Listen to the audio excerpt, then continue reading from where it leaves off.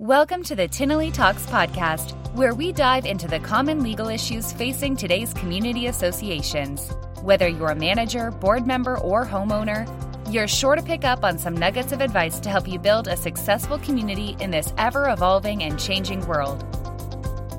Hello and welcome to Tinley Talks. I'm Ramona Acosta. And I'm Steve Tinley. And today we're discussing HOA assessment collections with Corey Todd.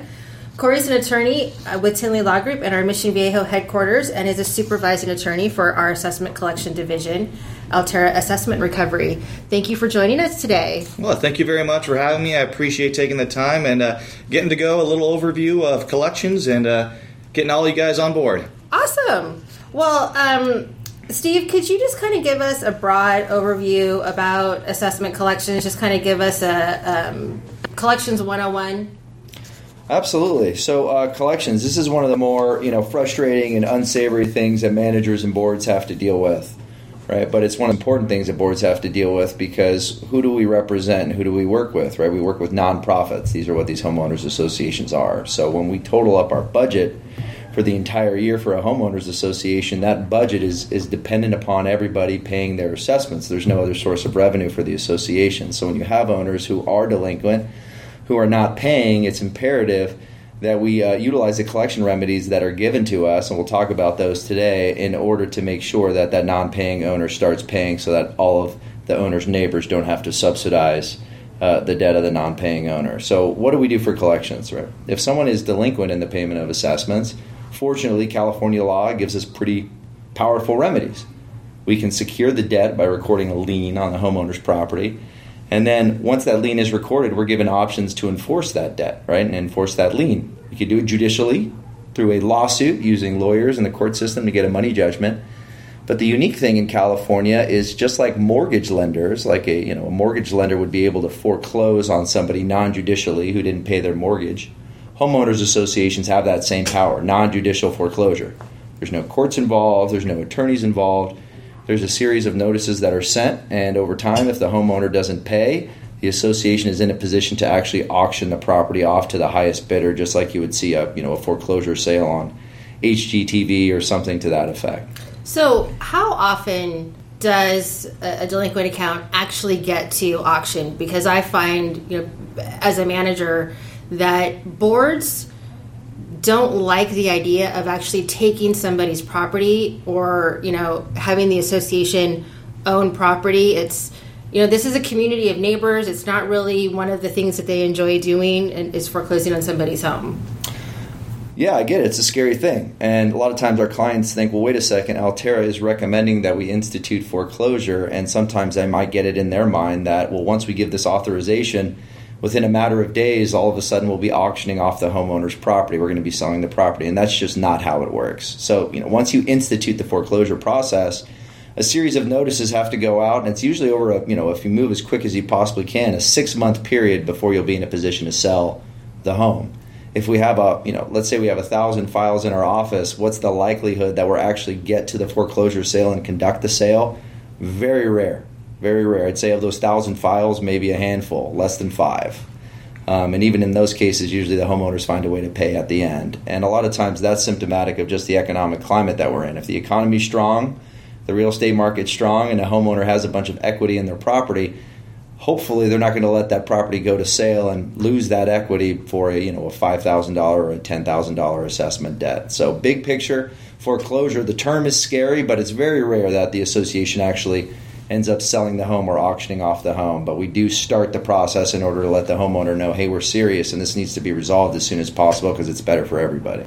So the way I used to try to remember it was judicial means judge, means you're going to have to go to court. You're going to end up with a money judgment.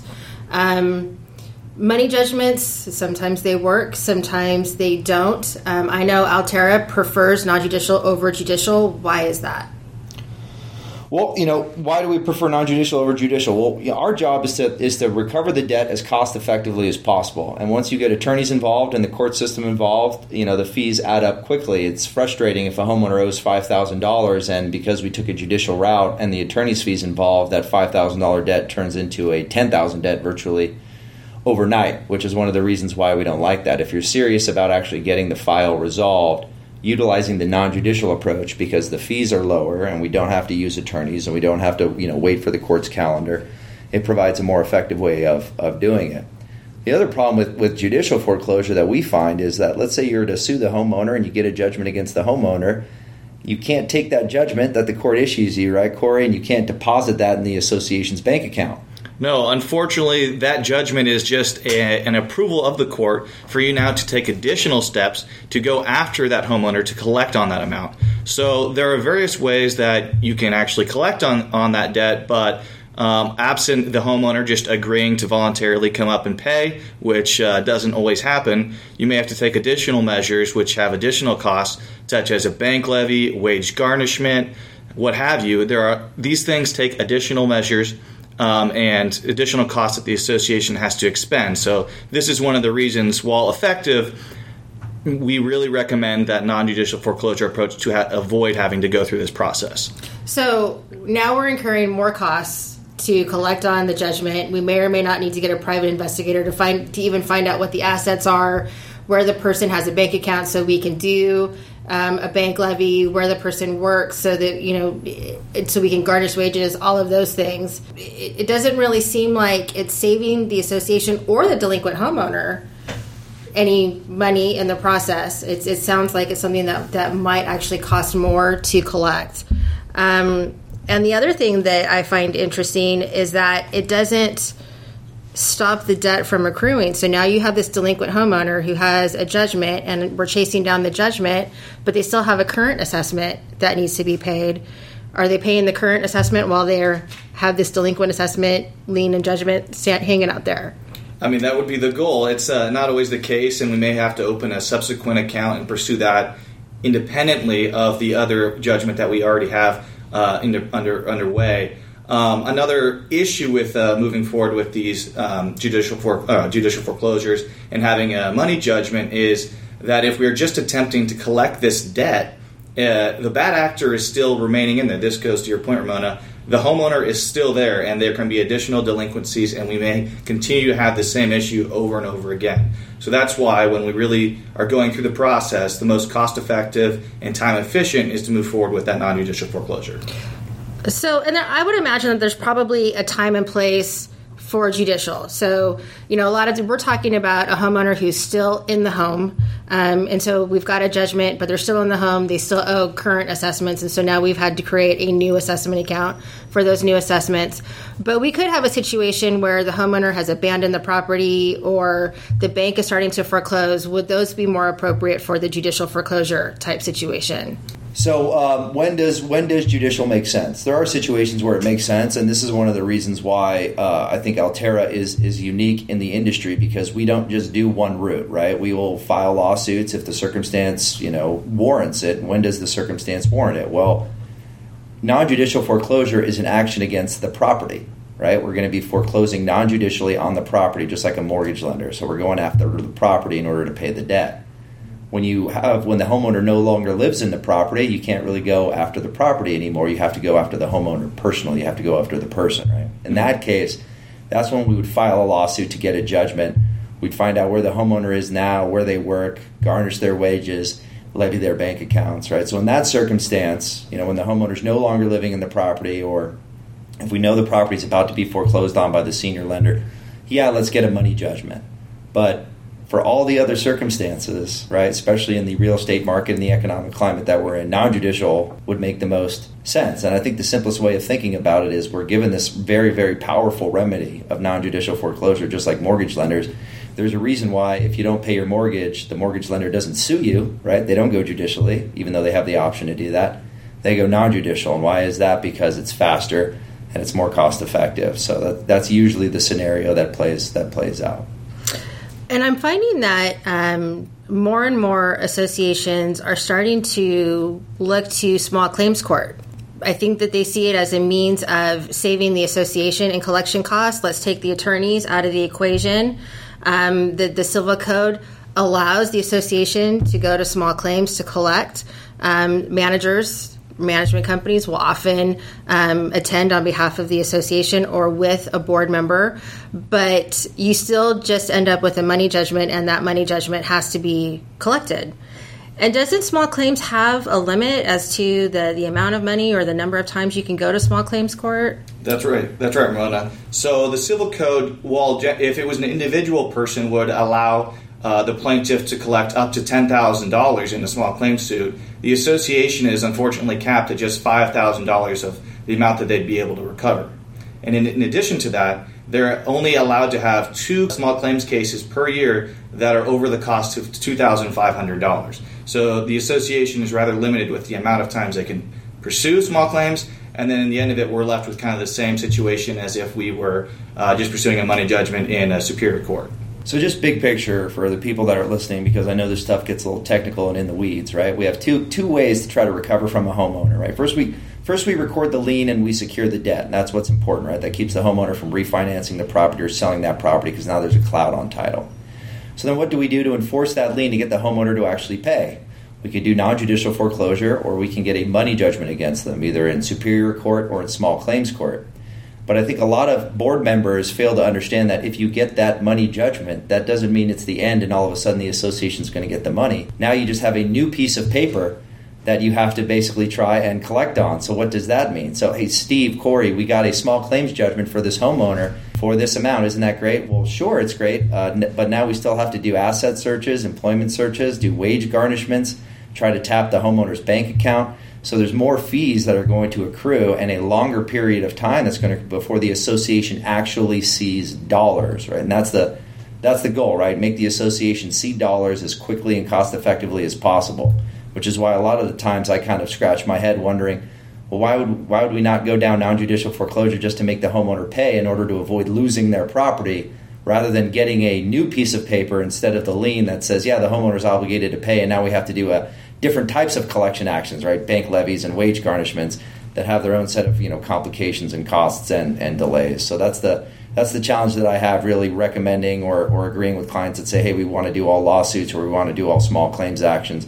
In our experience, it's really not the best route to take, especially if you have a homeowner with equity in their property that's still living in the community.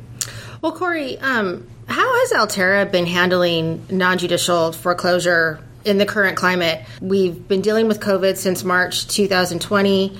The state has created some emergency orders that have dealt with moratoriums on evictions, moratoriums on foreclosures. The federal government has had moratoriums on foreclosures. I would imagine that even after the vaccine and the pandemic is technically over, there's probably still going to be some economic fallout that government is going to be dealing with.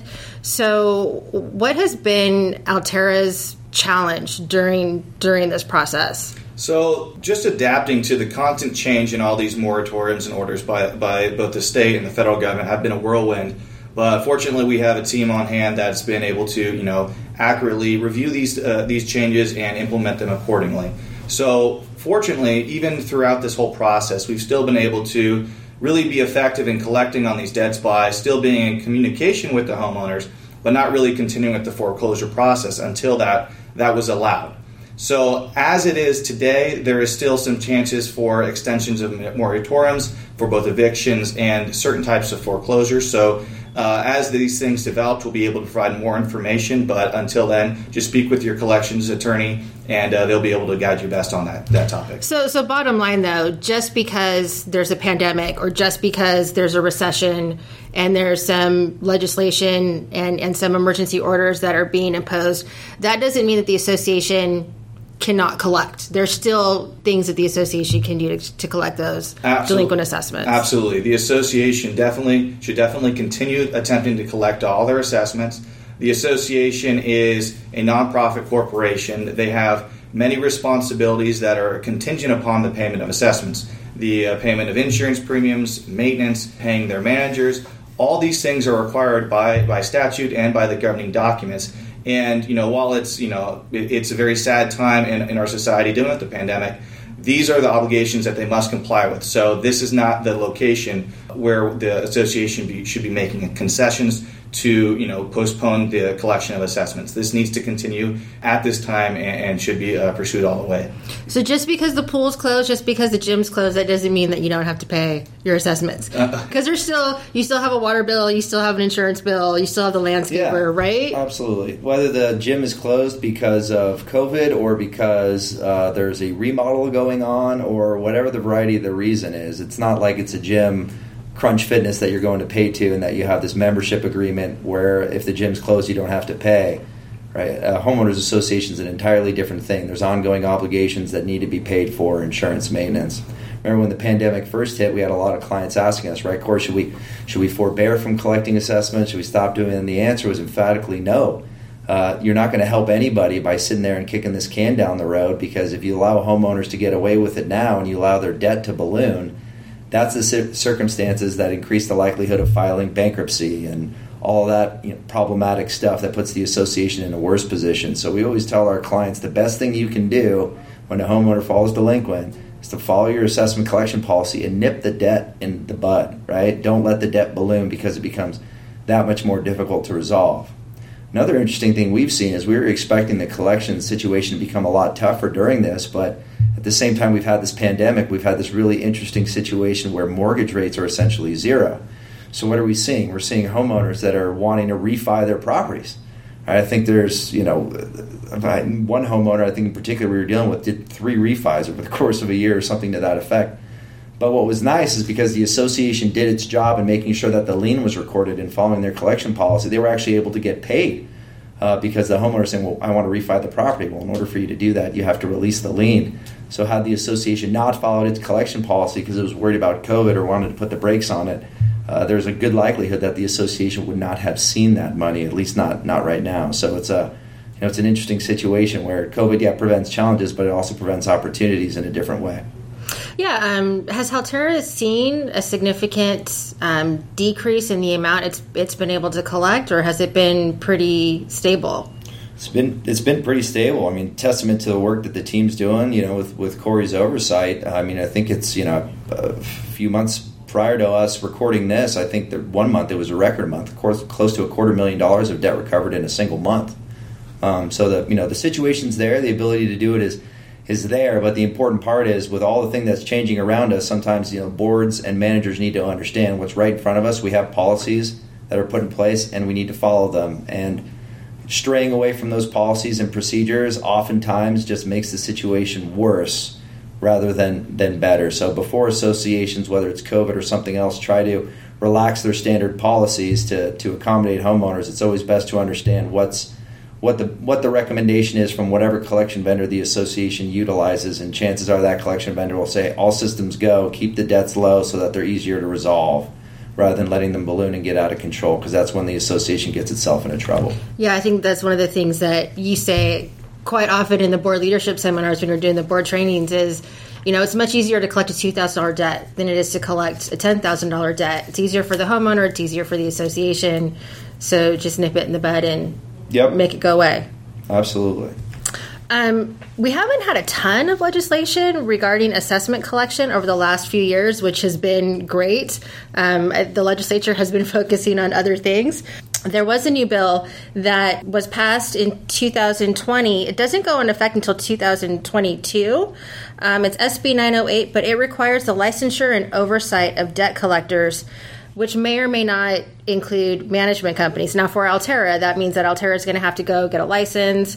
There's going to be a new government bureau, I would imagine, that's going to be some kind of oversight. Might be some increased liability for debt collectors. Could this affect management companies that are filing liens and doing pre-liens and so on?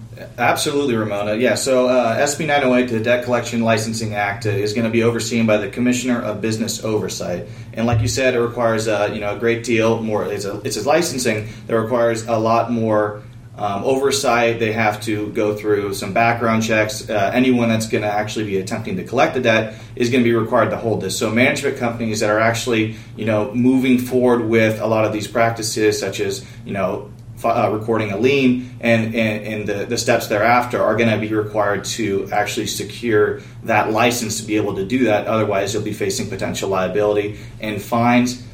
So we want to make sure that all associations are confirming with their collection, attorney or management company that they are going to be licensed if they're pursuing with these types of collections. Now, help me understand this a little bit more clearly, because different management companies do collections different ways, right? So some management companies, they charge the late charge, they charge the interest in accordance with the governing documents, and then they turn it over to a collection company for the pre-lien. Other management companies will send out the pre-lien. Other management companies will take it all the way to the lien. At what point is it quote unquote collections that it's going to require a license? So from my understanding of SB 908, it's at the time where they're moving forward with recording the lien that is going to really trigger that requirement to have the license.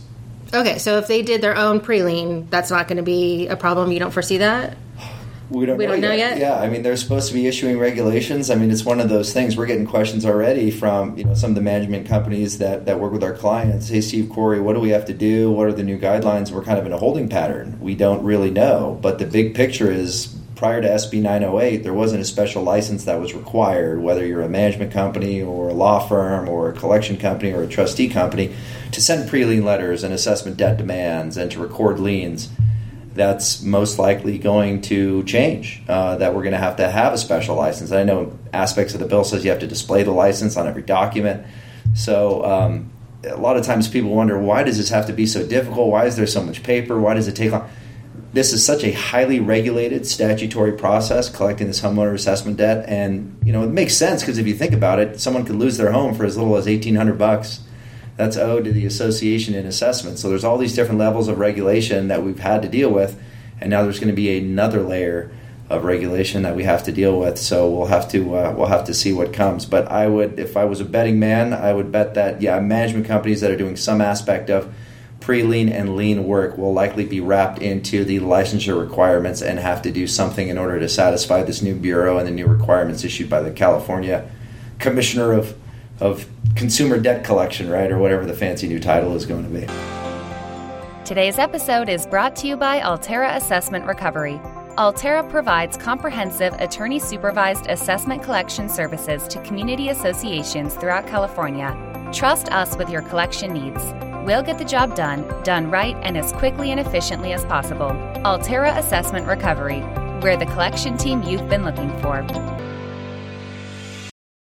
Well, and I would imagine that is partly because of collection activity that wasn't done properly before, right? I mean, we've had a few cases. We've had the Diamond case, the Mashiri case, and we'll go over that in a little bit. But I would imagine that the legislature feels like collection companies need to be regulated because of it's a consumer rights issue.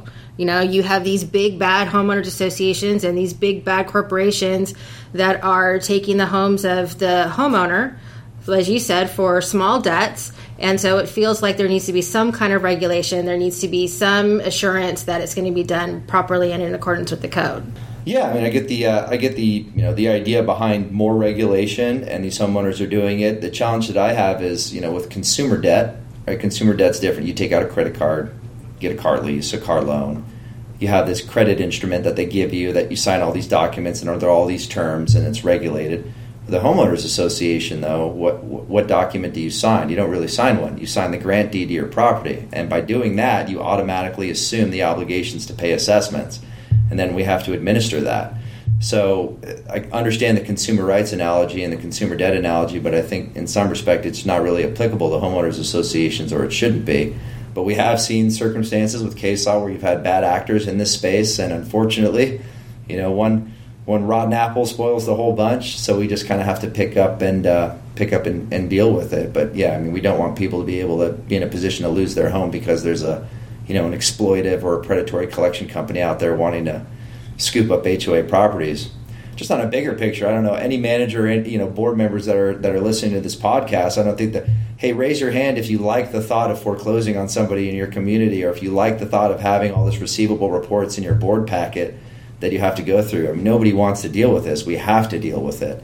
So, sometimes we wish it was a little bit easier to deal with and it wasn't such a complex thing, because the more complexity that's added, the more fees and costs that are required to manage and comply with that complexity, And those fees and costs are ultimately borne by the delinquent homeowner. So a $2,000 debt a lot of times gets up there really quickly in fees and costs of stuff not necessarily that we want to do, but we have to do because California says there's all these different hoops that you have to jump through when you're sending these demands and you're processing these actions.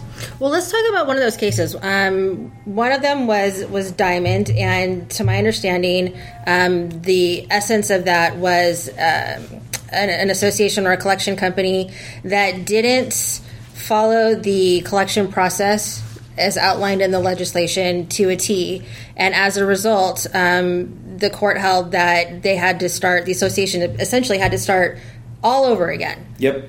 From square one. That's right. Yeah, so in that case, Diamond v. Superior Court, the court held that the association must strictly adhere to all of the statutory lien and foreclosure notice requirements, or else you'd have to restart.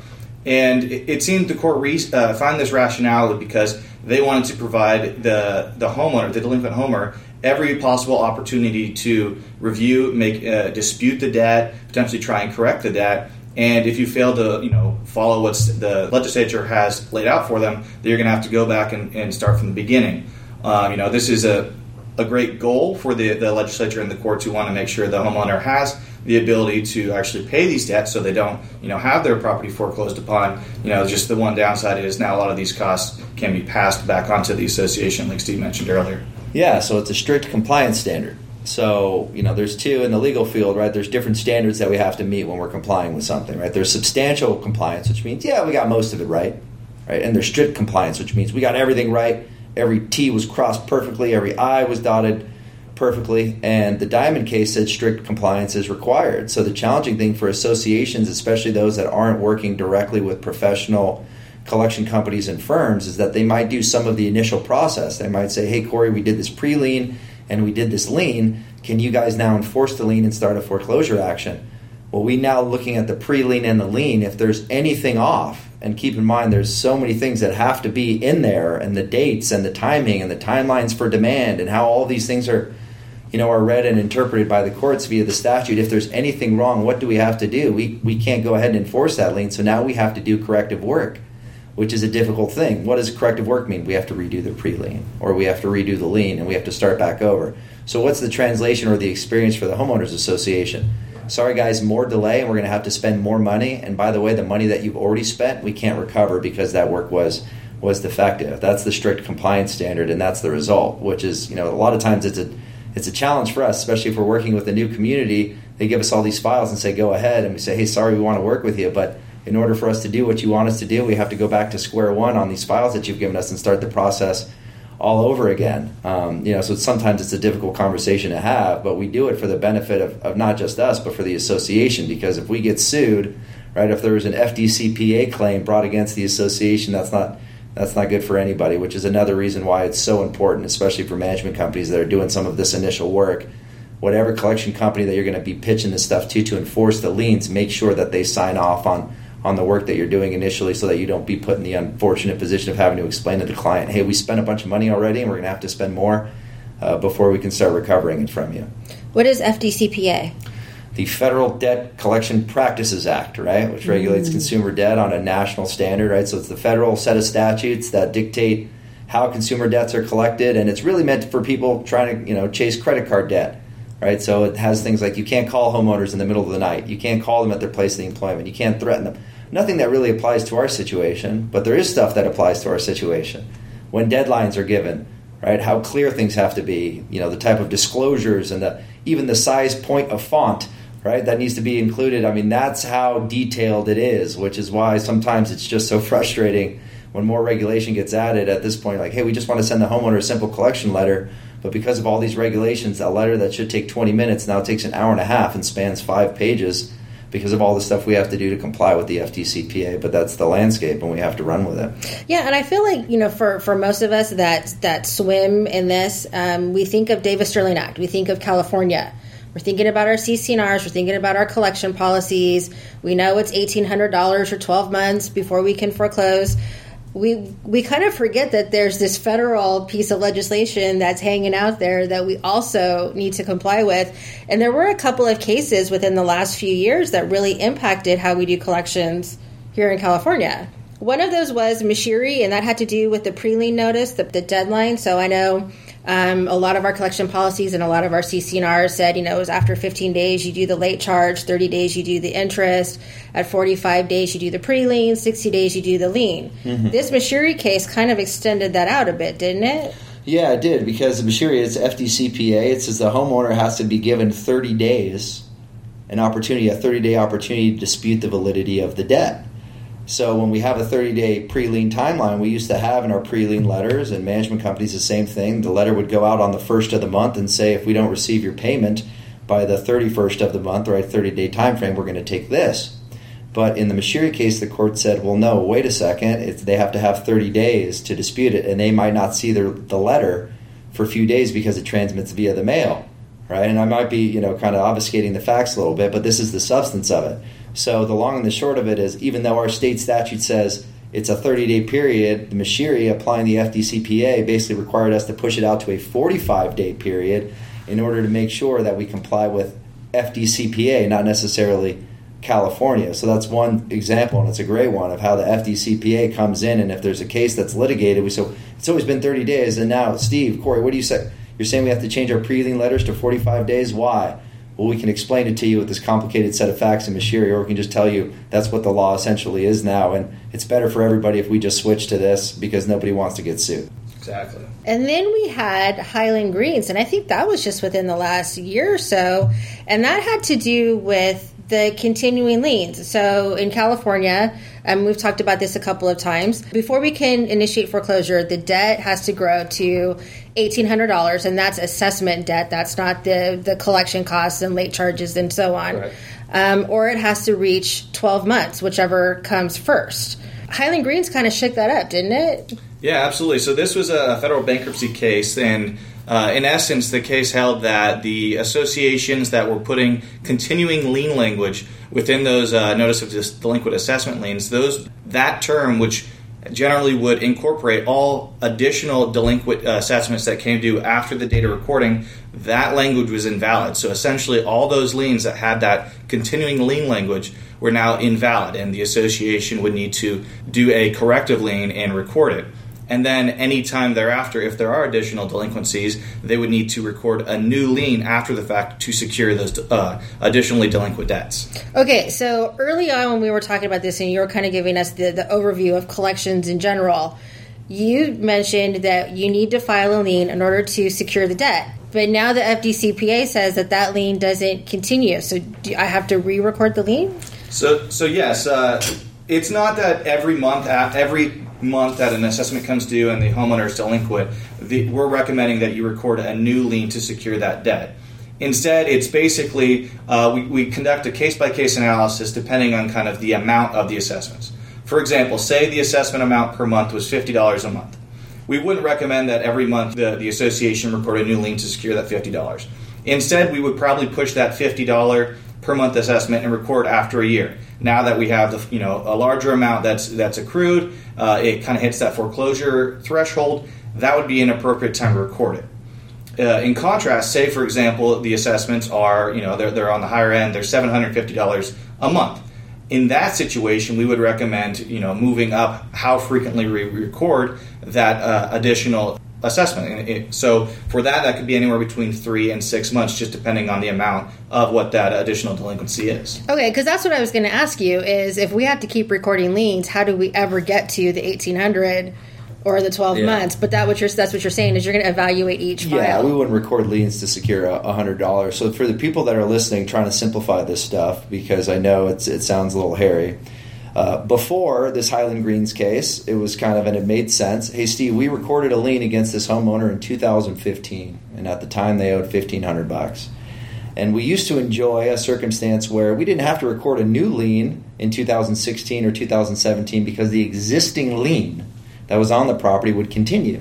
So the homeowner that owed $1,500 in 2015, as they continued to not pay assessments, that lien would now secure the additional debt that they owed. So fast forward to 2021, the debt secured by that same lien in 2015 at the time might have been $1,500. Now it might be $5,000.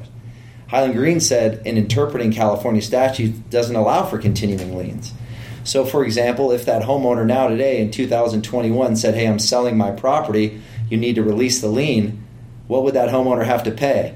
$1,500 plus the collection fee. They wouldn't have to pay all the debt that they've accrued since that lien was recorded up to today's date, which has made a challenge for us, which is why those associations that have old liens on properties, there's probably a significant amount of debt that's not secured anymore because that lien that was recorded in the past has no longer continued to wrap in new debt that the homeowner accrues. So you're right. I mean, in associations with sizable monthly assessments, if you're sitting there and you don't record liens at periodic intervals, you face a situation where you could actually be out that money because the homeowner could move out of the property and release the lien and only pay the association, a small percentage of what the association is actually owed because the association didn't take the steps to secure the newer debt through subsequent liens. I think that's good information for boards to know as well because you mentioned escrows and getting that payoff demand before escrow can close. And typically, escrow is contacting management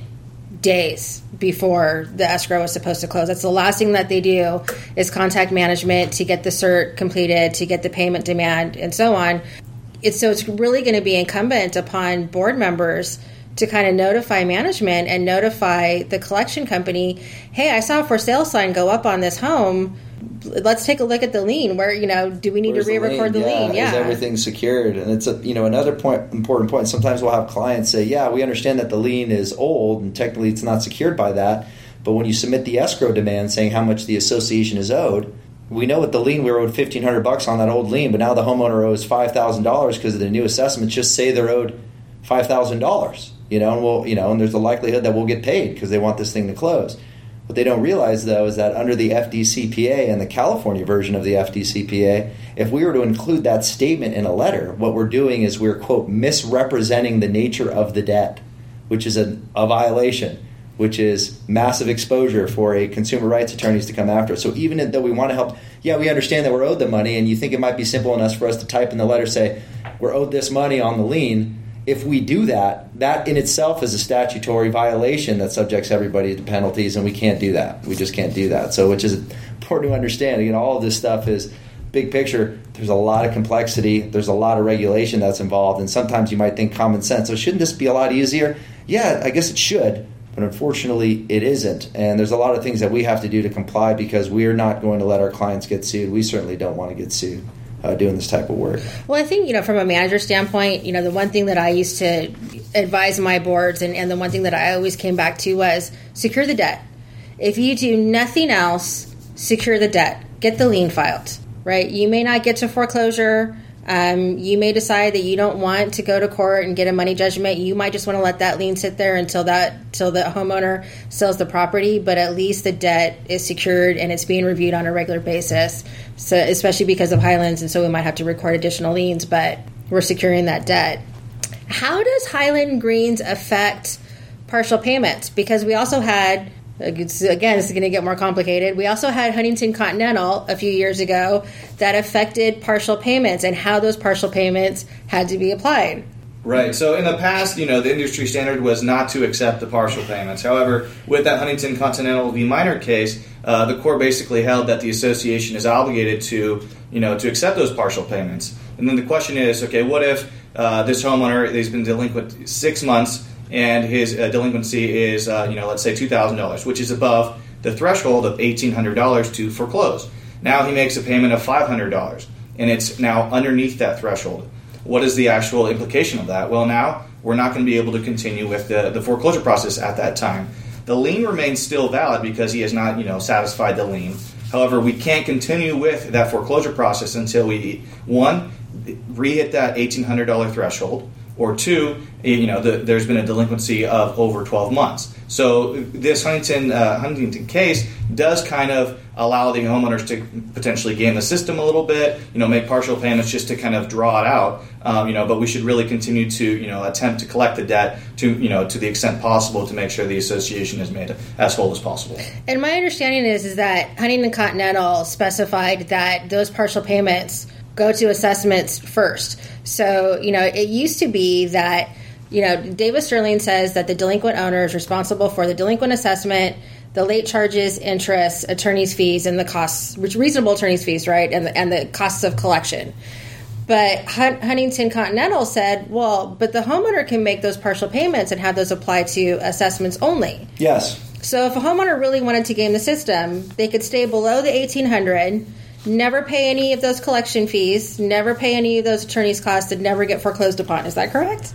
Yeah, so big picture. This was the concern. We have an $1,800 limit before we can institute foreclosure. So if a homeowner has a $2,500 debt and they say, here you go, here's an $800 payment, which brings me just below the threshold, we would reject it, right? Attorneys and collection companies that operated in the collection space before the case, because we were worried about the homeowner doing this, just submitting a series of partial payments in order to avoid foreclosure while never really satisfying the debt and putting the association in the position of actually having to incur fees to collect more fees that it's already incurred.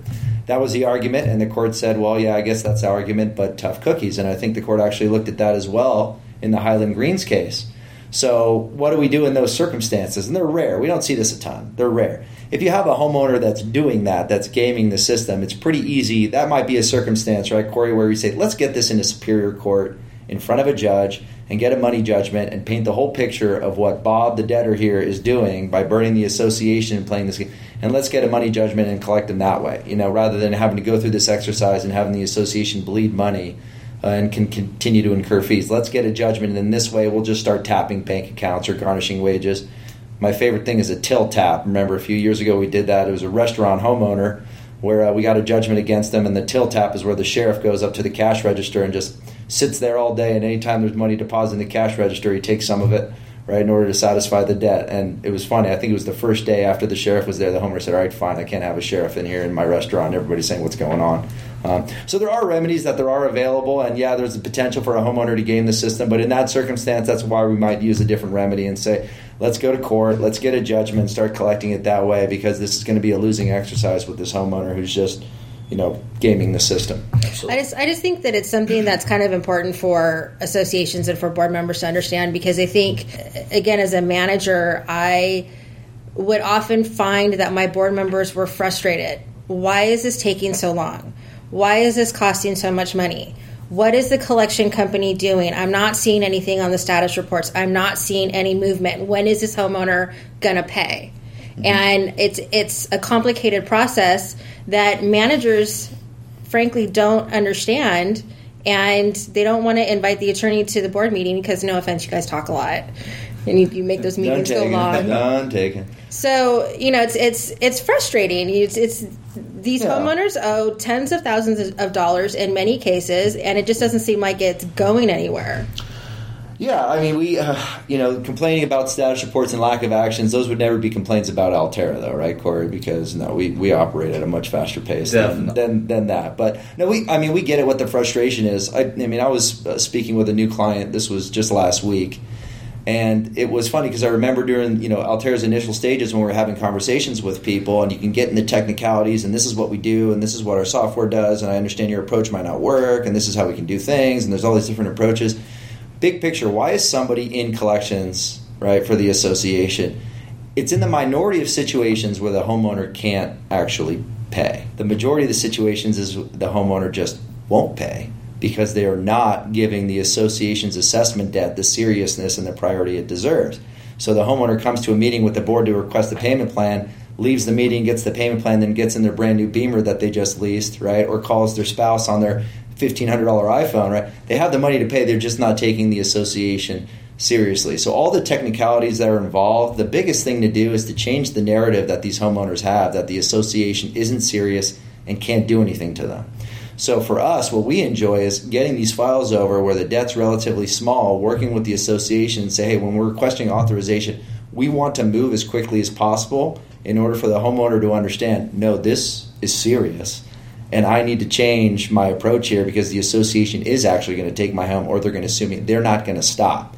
So making the homeowner realize, no, this is a serious obligation that I have to take care of. Maybe I have to prioritize my other discretionary expenses differently. I think that's kind of the biggest picture. So the associations that are frustrated, it's taking too long. A lot of times it's because it could be moving faster if the association just green lights everything and say, yep, go right ahead, start foreclosure the second you can do it, and let the homeowners know in the community the association is serious and this is a debt that you need to pay. And if not, you're going to incur a lot of collection fees and late charges virtually immediately, and it's going to be a problematic situation for you. So collections can be expensive. Can be expensive for the homeowner, can be expensive for the association. For a long time, we had collection firms that were allowing for contingency or no-cost collections. And basically what they were saying was the statute states and the governing documents state that the assessments, the late charges, the costs of collection, the attorney's fees is a debt upon the homeowner. So we're just going to bill the homeowner directly. Then there was some... What was it? It was a class action suit. Yeah, there are a couple bankruptcy court cases. You're right. The idea of contingency collections. So yeah, I remember before we started Altera, we had, there's people that are operating in the space that were saying, hey, there's no risk, there's no cost. Send us the collection file. We'll never send you, the association, a bill. You never have to pay us anything. We'll recover the money directly from the homeowner. So as we're charging fees, we're only going to add them to the homeowner's account, and then when the homeowner pays, from that payment, we'll take what's owed to us, right? And the rest we'll send to the association. There's no risk to you, association. You're not going to be out any money. Like what you hear so far? Make sure to subscribe to the Tinley Talks podcast at tinleylaw.com and never miss an episode. This podcast is made possible by listeners like you. Thank you for your support. Now let's get back to the show. And we never thought that was legal, and a bankruptcy court case that came out a few years later affirmed our position, because the idea behind it is the debt, the attorney's fees and collection costs become a debt of the homeowner when they're incurred by the association. That means the association has to be liable for them. It has to actually pay those fees. And what's the idea behind that? The legislature wants the association to know how much the collection company or collection firm is charging the homeowner. If the collection firm never invoices the association, they're never going to know. And that's what happened in the class action case. There was a collection company that was charging relatively egregious prices on the homeowner, $800 for a lien, $1,000 for this. The association never saw a bill, right? It was never motivated to see a bill, so the homeowners were just getting gouged. So the legislature, that's not what they wanted. So these bankruptcy court cases say, no, this idea of contingency collections, it doesn't work. In order for the association to say the homeowner owes this amount in attorney's fees, that's because that amount in attorney's fees is what's necessary to reimburse the association for the attorney's fees it's had to pay. So that's why we've never operated under contingency basis, and that I think it's actually good public policy. It's good statutory policy in order to do that. So we don't operate that way, and I think it's rare that you see any collection companies that are still doing that. In fact, there's been a couple circumstances where these homeowners have hired these bottom of the barrel plaintiffs attorneys that send us this demand that says, oh, the collection fees are not responsible because the association's never incurred them. You guys are operating on a contingency. And it's a very easy thing to say, no, here are the invoices that we've sent to the association, that the association has paid. What else do you want to talk about? Oh, by the way, by virtue of this communication, homeowner's attorney, we've now had to increase the debt on your client because we're having to have this conversation with you. So, good job. Just tell your client to pay this debt and we can move on and quit messing with it. Mm-hmm. And those debt, it's still a cost of the homeowner. The homeowner is still responsible to pay the association back yes, at the end of the day. At the end of exactly. The association will be reimbursed, but in order for that to happen legally, the association has to incur the fees. The association can't say, yeah, Corey, go ahead, go after this person, charge them whatever you want, never send us a bill and let us know what you collect. It just doesn't work that way, and I think it's for good reason it doesn't work that way. It's good. Can we talk about bankruptcy for a little bit? Because I think that's kind of a big, bad, scary in many circumstances for many associations and for many managers. It kind of feels like when somebody files bankruptcy, that's it. We're going to have to write this off. We're never going to collect this debt. But that's not really the case, is it? Absolutely not. So this is one of the most common questions I get from management companies. Is pretty much exactly that. They get notice that there's a bankruptcy filing, and they basically say, is this something we need to write off? So this kind of goes back to a point you made earlier, Ramona, is make sure you secure the debt through a lien. Record the lien. If the association records a lien, there's a lot more options for them to take. So, for example, say the homeowner has filed bankruptcy. They currently are owing $3,000. It's secured by a lien. Now what happens is the association can file what's called a proof of claim, where the association makes a claim to the bankruptcy court stating the amount that's currently owed and secured by this lien. And throughout the bankruptcy plan, the association can be receiving disbursements from the bankruptcy trustee, which is paying towards the assessments. Even though that there may be a discharge, that discharge of the bankruptcy is only discharging them in a personal capacity. So if there is a lien on the property, the association would still have the ability to foreclose on the actual physical location of the property because that was not discharged in the bankruptcy. So they can still collect there. In the alternative, if the association does not secure the lien, while during bankruptcy they can still submit a proof of claim for the unsecured amount.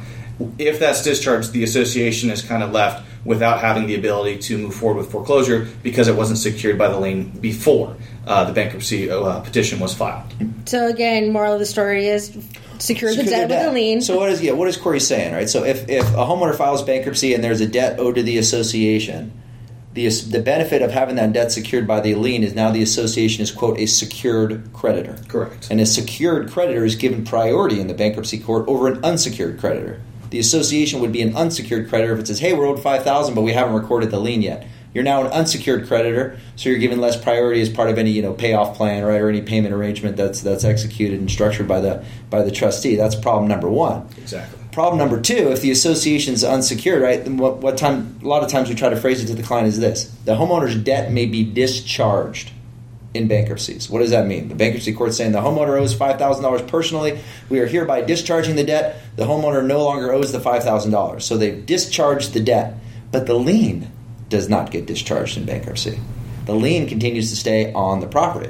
So even though the homeowner is no longer personally obligated to pay that $5,000 because the debt's been discharged, that lien still remains on the property and the association can still attach the property. So homeowner, we understand that the $5,000 debt was discharged in bankruptcy. That's fine, but our lien wasn't. So we're still going to foreclose on our lien unless somebody, right, whether it's you or some benefactor comes in and pays the money because we're attaching the property now. We're not going after you personally. So in both of those scenarios, it kind of hammers home the point we've been talking about the entire time. Secure the debt. It gives the association so much more leverage and much more options, irrespective of whether a bankruptcy is filed. And the association just has to wait until the bankruptcy is discharged. So collection efforts, we monitor it, but collection efforts basically cease until the bankruptcy court goes through its process. Yes. Yeah. The bankruptcy issues what's called an automatic stay, which means all the creditors that are chasing this homeowner stop sending collection letters until this thing is worked out.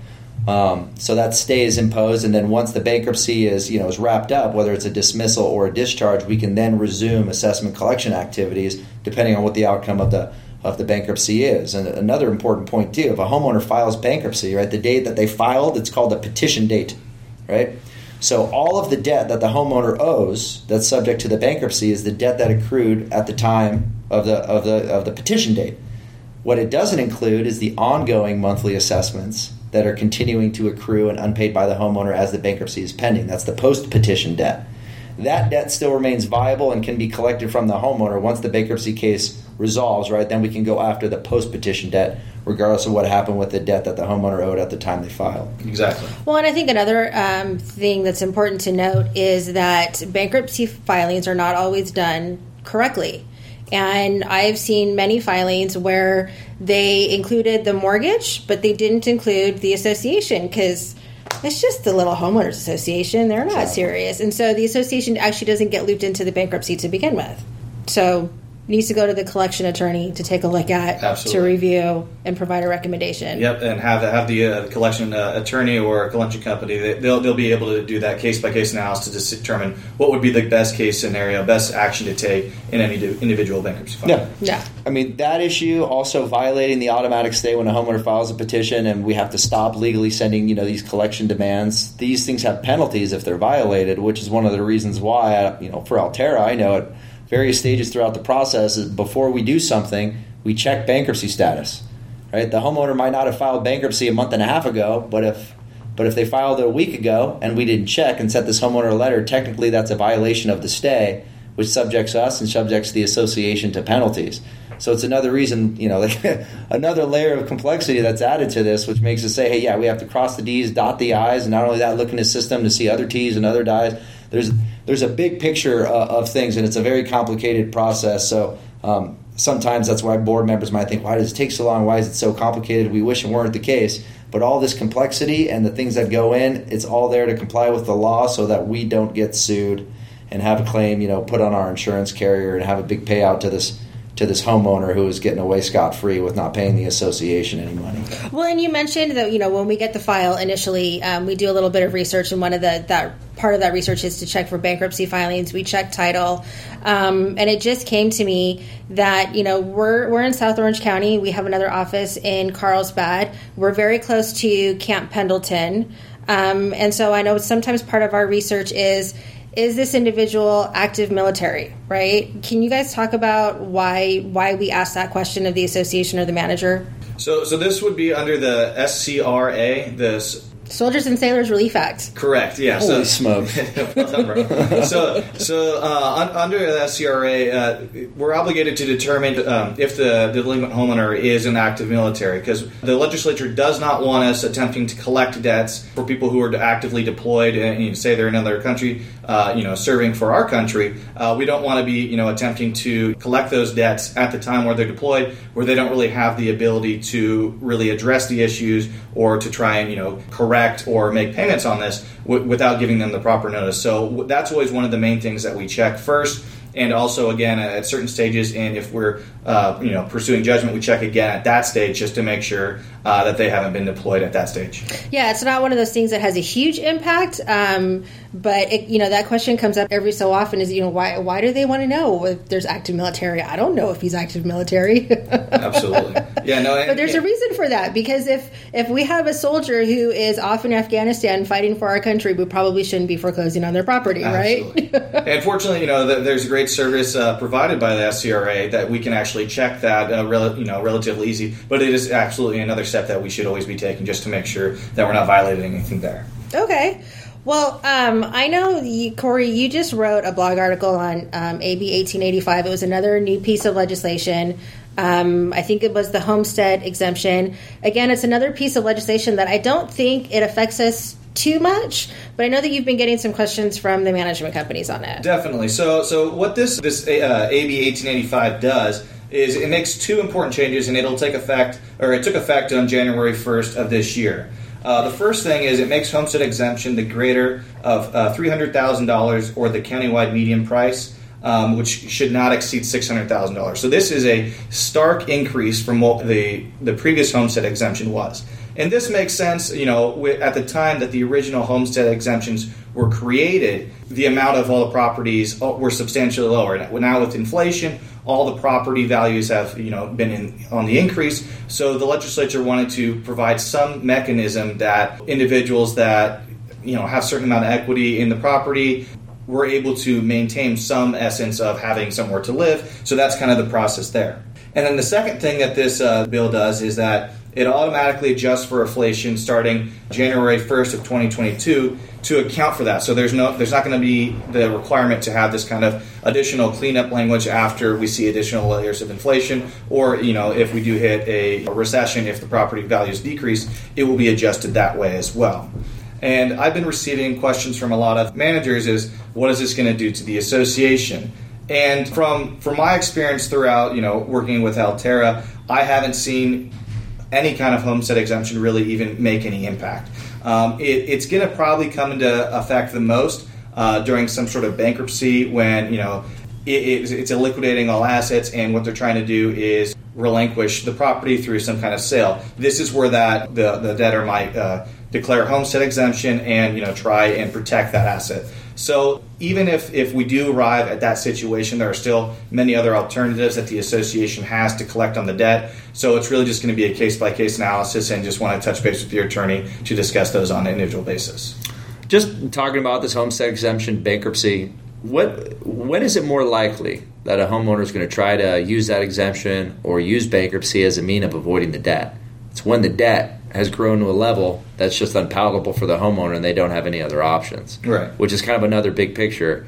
All of this stuff can become a problem, but usually only when the association sits on a file and doesn't enforce it, which is kind of a $2,000 or $3,000 debt, nip it in the butt, and then you will not have homeowners filing bankruptcy or seeking homestead exemptions to try to avoid the debt. We have a homeowner that has $20,000 in debt or $30,000 in debt, then they're going to be more likely to hire an attorney and try to maybe file bankruptcy, try to find what they can do to evade the debt versus something that's relatively small. So a lot of these things, these challenges can be avoided by the association following its collection policy as quickly as it possibly can and letting the homeowners know if you fall delinquent, these are the consequences, and you can expect it to happen should you do it again. Absolutely. Well, I mean, let's talk about that for a minute, because I've been in those board meetings, and especially right now, again, we're dealing with a pandemic. We're not in an economic recession, but that's the concern right now. And so, you're sitting in a board meeting and you're talking to the board about a delinquent homeowner and whether or not the board is going to approve the filing of the lien. And invariably, the question comes up, well, have you talked to them? Do you know what's going on? Is there a medical issue? Have they lost their job? And again, these are volunteer board members. These are their neighbors. Collecting assessments is an unsavory thing. But they also have a fiduciary duty in their role as directors to collect these assessments. Yeah. I mean, as neighbors, right? People live in the community. Oh, that person, falling on a hard time. What could I do to help them? But when you're a board member and you're a fiduciary of a corporation, there's a reason why we don't call homeowners and do these types of things. This is a debt. There's no other revenue stream. We're not for profit. We're not, AT&T and just say, we can write this one off because we're making enough money somewhere else. We need this money to pay. So if the homeowner is truly in a situation where they can't pay, we might be able to work with them through a payment plan, over the course of 6 months or a year.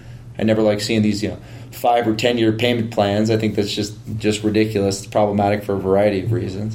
But as much as neighbors we want to help out, a homeowners association as an entity is not a charitable organization that's the one to do that. If the homeowner needs to take out a second mortgage or go find another loan or a business loan in order to do that, those are the proper entities to set the homeowner up to provide that financial relief. A homeowners association run by a volunteer group of homeowners is not the entity to do that. So, talk to the homeowner, do this, try to work something out, understand how that all works in theory, but in experience and in practice, it's not a good idea. We are here to follow policies. That's what the legislature wants us to do. We have a collection policy. We follow it. We can work with homeowners who want to get into a reasonable payment plan. But after that, there's really nothing else that the association should be doing to try to bend. And honestly, in practice, I find that the homeowners are more willing to respond once they get that first letter from the collection company. So once we hit that 60-day mark, so they're 2 months behind or 3 months behind, it's easier for them to enter into a payment plan. Yeah. And they seem to be a little bit more willing to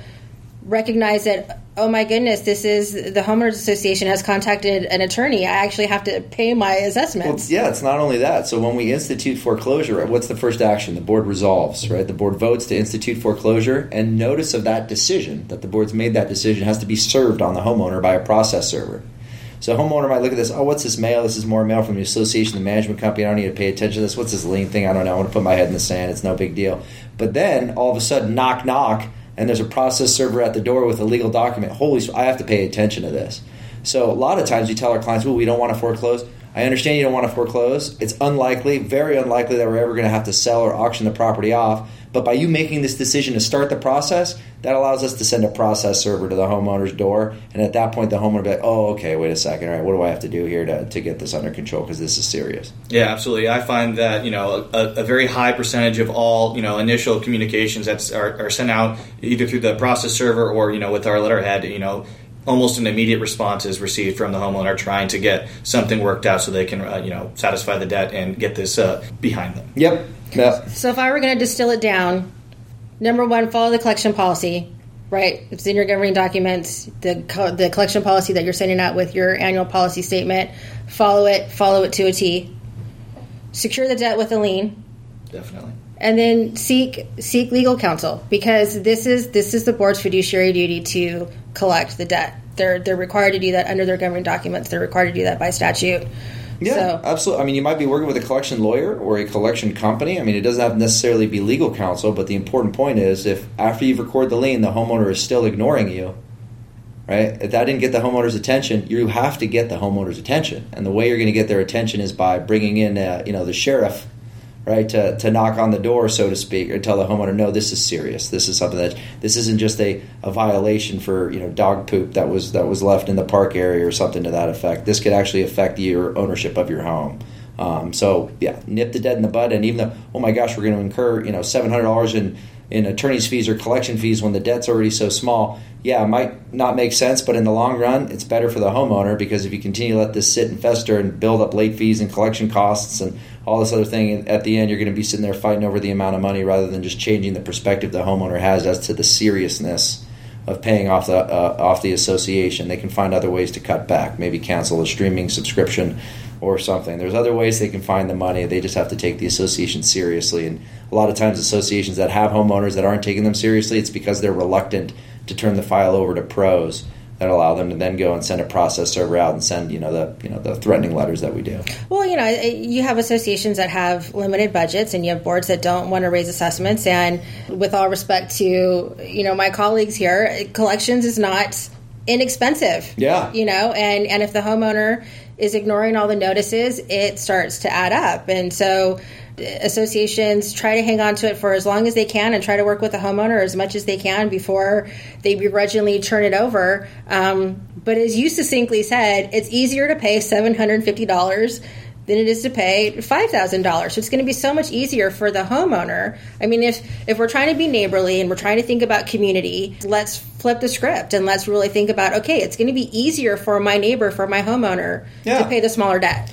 Yeah, and easier for the community. I remember one client we still work with early on Altera. They had something like 80% of their association's members not paying assessments. They actually contacted us because they wanted help to have the association go through bankruptcy and because they just didn't have anybody paying assessments because nobody was taking it seriously. And I remember one of the first files that we had actually got in a position to schedule the notice of sale, to actually schedule a date when we're going to conduct the sale. And they said, this property's underwater, we're never going to take it. I said, we can cancel the sale up to a second before the sale opens.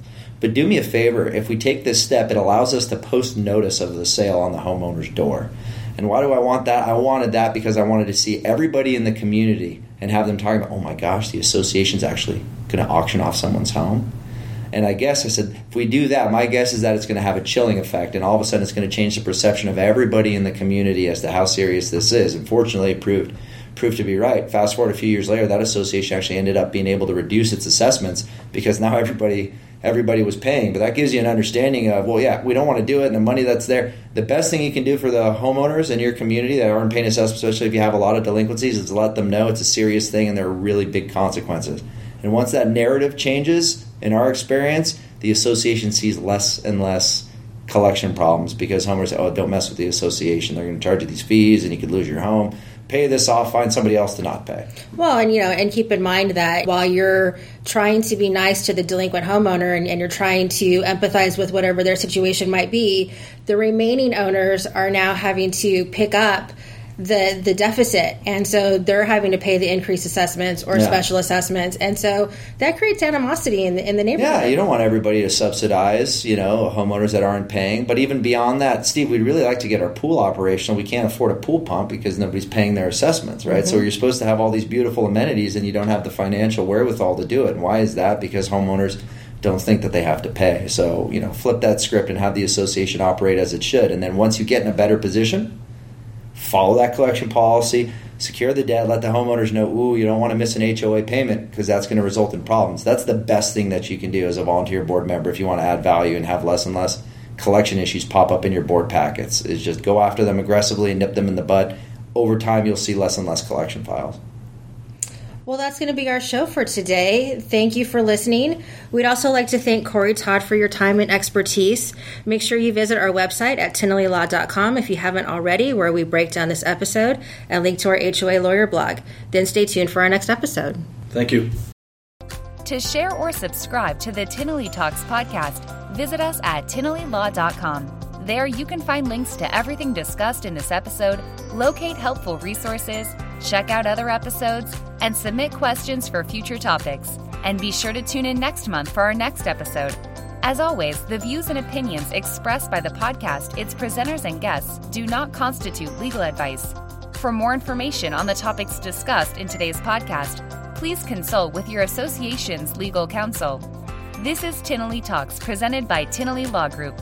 Your community, your counsel.